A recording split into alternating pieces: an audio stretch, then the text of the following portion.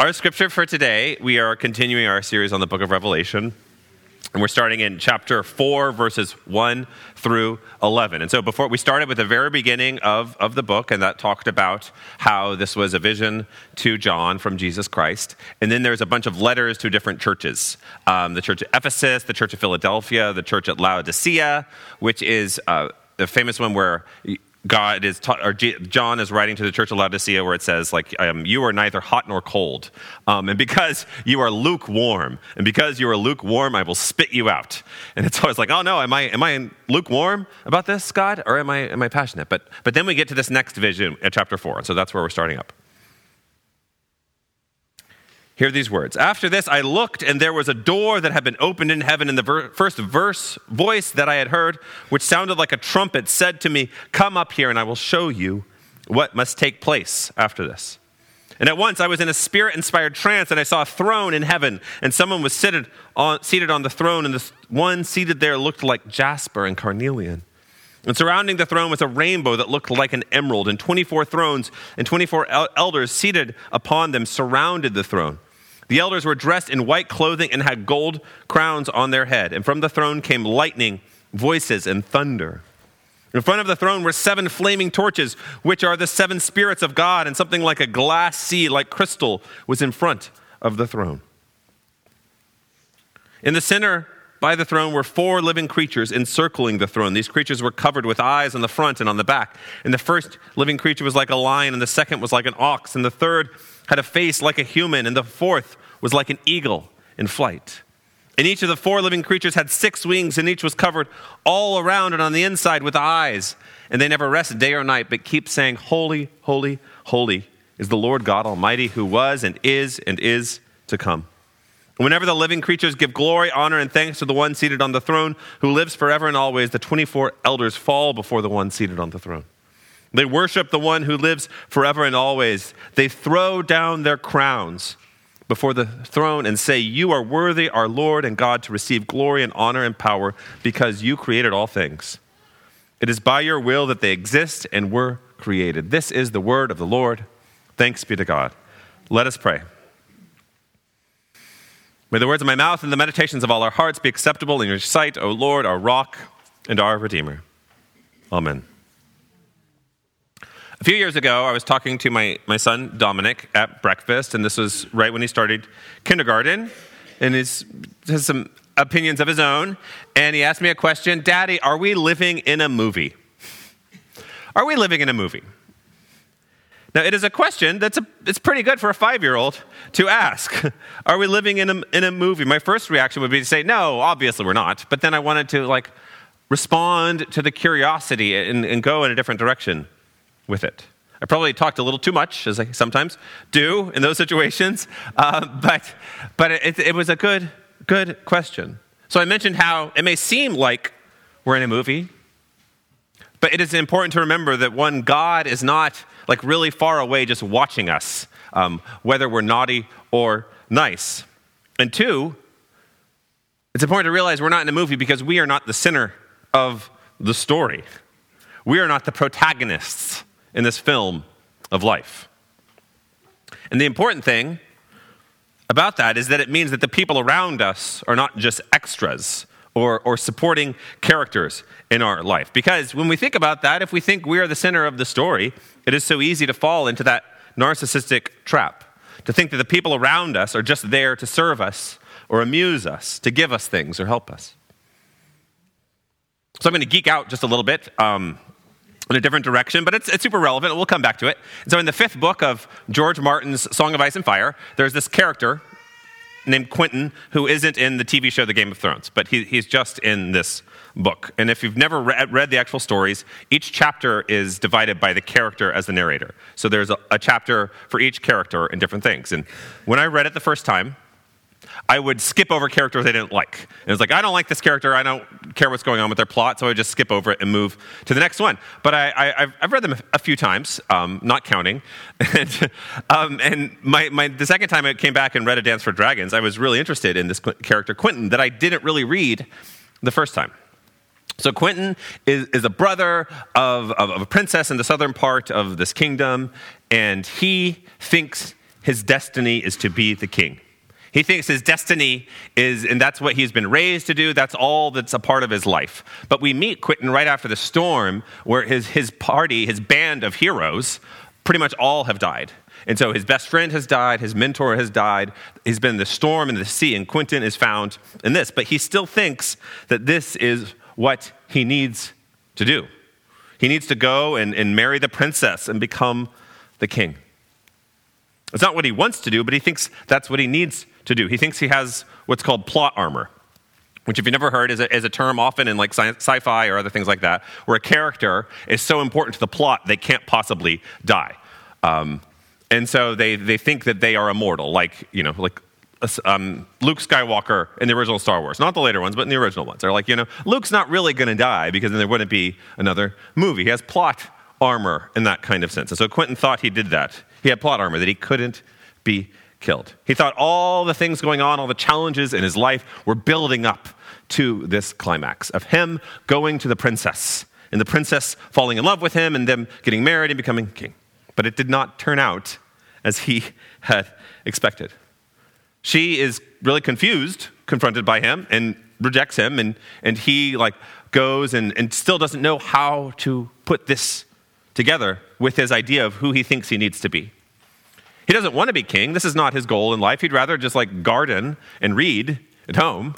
But his father and all these people in his life have told him over and over again that he is the center of the story. He is what is going to make the kingdom whole again. So when he's rejected, he has one last-ditch effort where he organizes some wicked mercenaries, and he breaks into the castle, and he breaks into the dragons. And his idea is that he is going to tame the dragon and prove that he deserves the princess. But it does not go well. And instead of taming the dragon opens his mouth, and Quentin is burned. Quentin is burned. Now, friends, we are continuing our series on the book of Revelation, how Revelation is about our identity. It's not just about the things that are happen a long time in the future. It is about who we are. What is the source of our identity, and what kind of story do we think we are living? What do we think we need in our lives, and what do we value in our lives? One of my teachers once said, and I'm going to say this a few times because it's kind of confusing the first time you hear it, but the project of modernity was to produce people who believe they should have no story except the story they chose when they had no story. Okay, so I'm going to go over this slowly, but I think it's really, there's a lot of words. And he's a guy from Belton, and so he's like, the project of modernity is that's how he talks, Stanley. It's really funny. But the project of modernity is that the only story people have is the one they were able to choose when they didn't have a story. The idea that you get to create your own story. You get to create your own meaning, you get to create your own identity. And that purpose and meaning and history can be changed, like changing a sweater or changing a hat, however we desire. My favorite illustration of the absurdity of this comes from the TV show The Simpsons. And Bart Simpson is having an argument with his sister Lisa, and he's frustrated, so he says, well, I'm just going to be punching the air, and if you get into the way of my fists, it's your own fault. And then Lisa says, well, I'm just going to be kicking, and if you get in the way of my feet, it's your own fault. That each of them claiming to be the central figure. And that one of the consequences of this is that if the only story that matters is the story we choose when we have no story, then each of us is the center of our own story. And there are 6 billion, 7 billion sinners of the universe floating around out there, people who think that all of the world is catering to them. This afternoon, if you watch the Super Bowl, there's going to be a lot of commercials about how awesome you are, but your life would be more awesome if you buy this thing.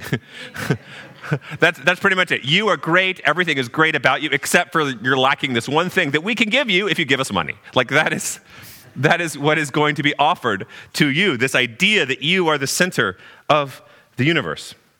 It's important, though, for Christians to realize that this is this is a lie. This is a lie to promote a certain kind of consumption and a certain kind of identity that is very different from what is offered in Jesus. It's very similar, though, to the narratives of the Roman Empire that John was writing against. The Romans swept across the ancient world and claimed each story for their own. When they invaded Israel and they conquered the temple, they took the menorah back from the temple, the giant menorah, and placed it in Rome, claiming the Jewish story for their own. That's one of the ways that the Roman Empire was able to last for so long, was the way that it claimed particular stories and peoples as its own. It didn't say you now have to do all the things we tell you, but actually what you're doing is who we are as well. So by claiming that, they also offered and divided the people into citizens of Rome or slaves. And citizens of Rome had these privileges. They could appeal to the emperor. They had free bread. They didn't have to worry about being hungry. There was a way that they could feel like, okay, I guess I can buy this Roman thing. I'll follow this story, even though it's not mine, because I get this benefit out of it. People could be content with that story. People can be content with the stories we tell ourselves, the claims we make about ourselves, that we are the ultimate arbiters of our own truth and reality, and that the only story we have is the one we choose for ourselves. But ultimately, it is false. It is not life-giving. And we see it falling apart in the book of Revelation. We see the lie falling apart when we see who really sits upon the throne. Because it is not someone who Napoleoned himself to power. It's not someone who picked themselves up by their bootstraps and is suddenly in the throne of heaven. It is instead the Lamb that was slain. The sacrifice offered to us is the ruler of all creation. The one who sits upon the throne is not the emperor of Rome with illusions of grandeur. It is Jesus Christ. One scholar of Revelation said the Creator and the Lamb are the theological center of the book of Revelation. The throne vision in chapter 4 puts them at the heart of the created order. This vision of what it means to worship. We hear the song, "Holy, holy, holy are you, Lord God Almighty." We're going to say these words in a few minutes during communion. We hear these words at Christmas with the angels speak to the shepherds. Holy, holy, holy. There are a lot of other symbols going on here. I read the whole chapter 4 to kind of get a sense of some of the symbolic nature. There's thrones and rainbows and gems of jasper and emerald. There are 24 thrones and 24 elders. They're flaming torches. There's symbols upon symbols upon symbols. There's 4 creatures with different animal parts going on that reflect back to Ezekiel chapter 1. And it is, again, symbol upon symbol upon symbol. It is a maximalist view of what life with God would look like. One image cannot contain the presence of God. This is what is so powerful sometimes about Scripture, is that sometimes we would think gosh, it'd be really easy, God, if you just gave us, what's heaven going to be like? And we just have one image and that would be fine. But one image cannot contain it. Revelation offers us images upon images.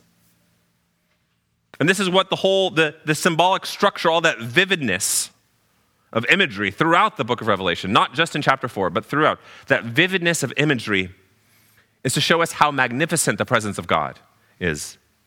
And the elders on the throne show us that there is a place for us with God.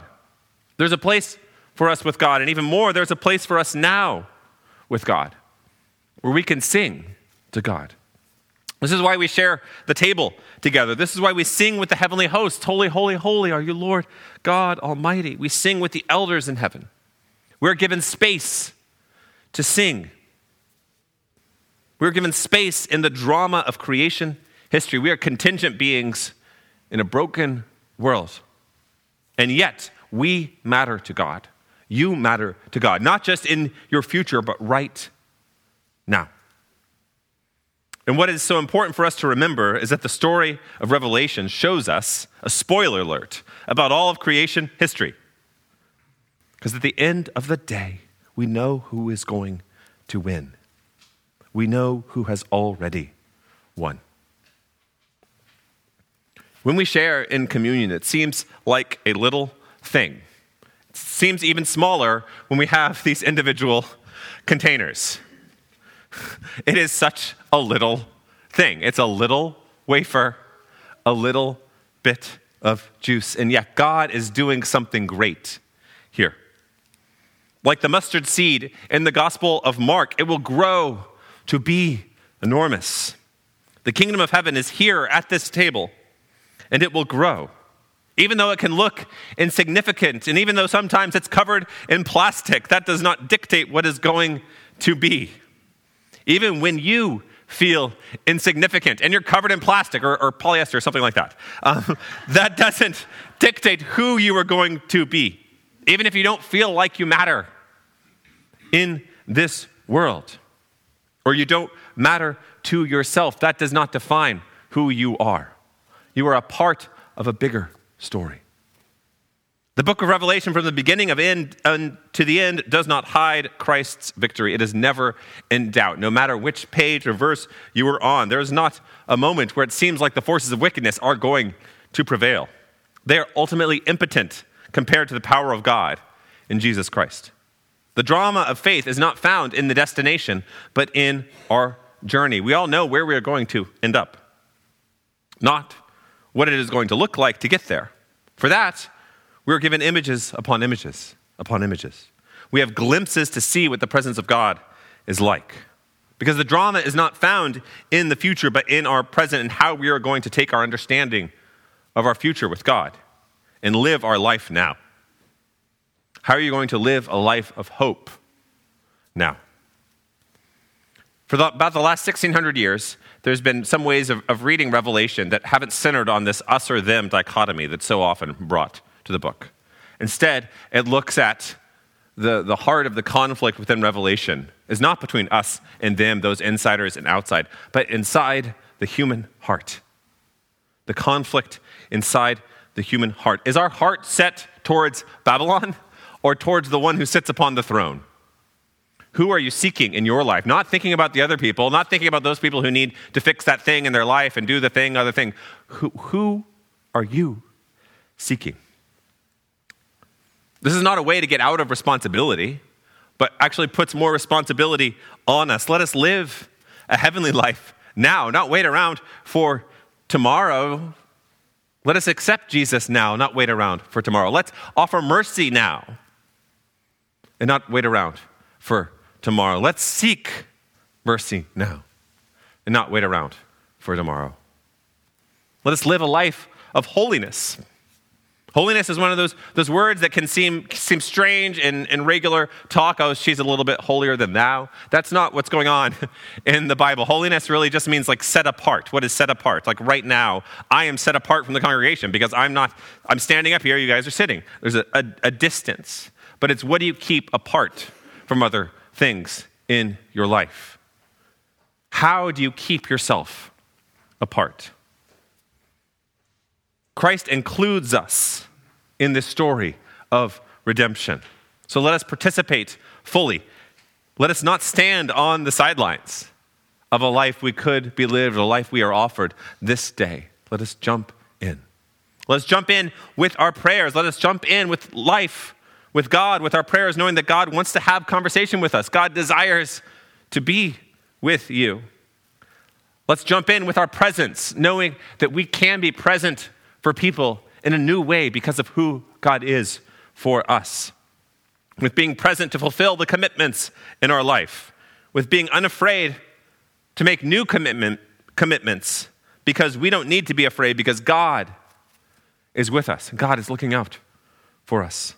Let us jump in with our gifts, with our spiritual gifts that God has given us, as well as the gift of generosity, the gift of giving financially to what matters in this life, the gift of not having to build up storehouses of our stuff so that because we know that is not going to last, so that we can build up our storehouses in heaven.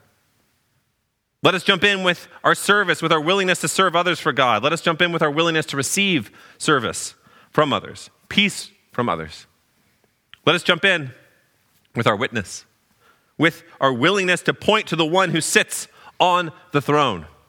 Not the conqueror, not the president, not the CEO, not the governor, not any one of those folks. Jesus Christ, the Lamb who was slain, who has won the victory, who has defeated death, who has offered his life for you, that you can live fully and hopefully now and not wait around until tomorrow. Now that we together can gather and sing, holy, holy, holy, and that this little mustard seed or this little piece of bread and this little bit of juice can grow into a transformed and holy life of faith. And even when we feel insignificant or overlooked, that we remember that God is with us. Let us pray. Heavenly Father, thank you so much for revealing your love in the life of Jesus and the resurrection love of our future with God offered to us. In the name of the Father, and the Son, and the Holy Spirit. Amen and amen.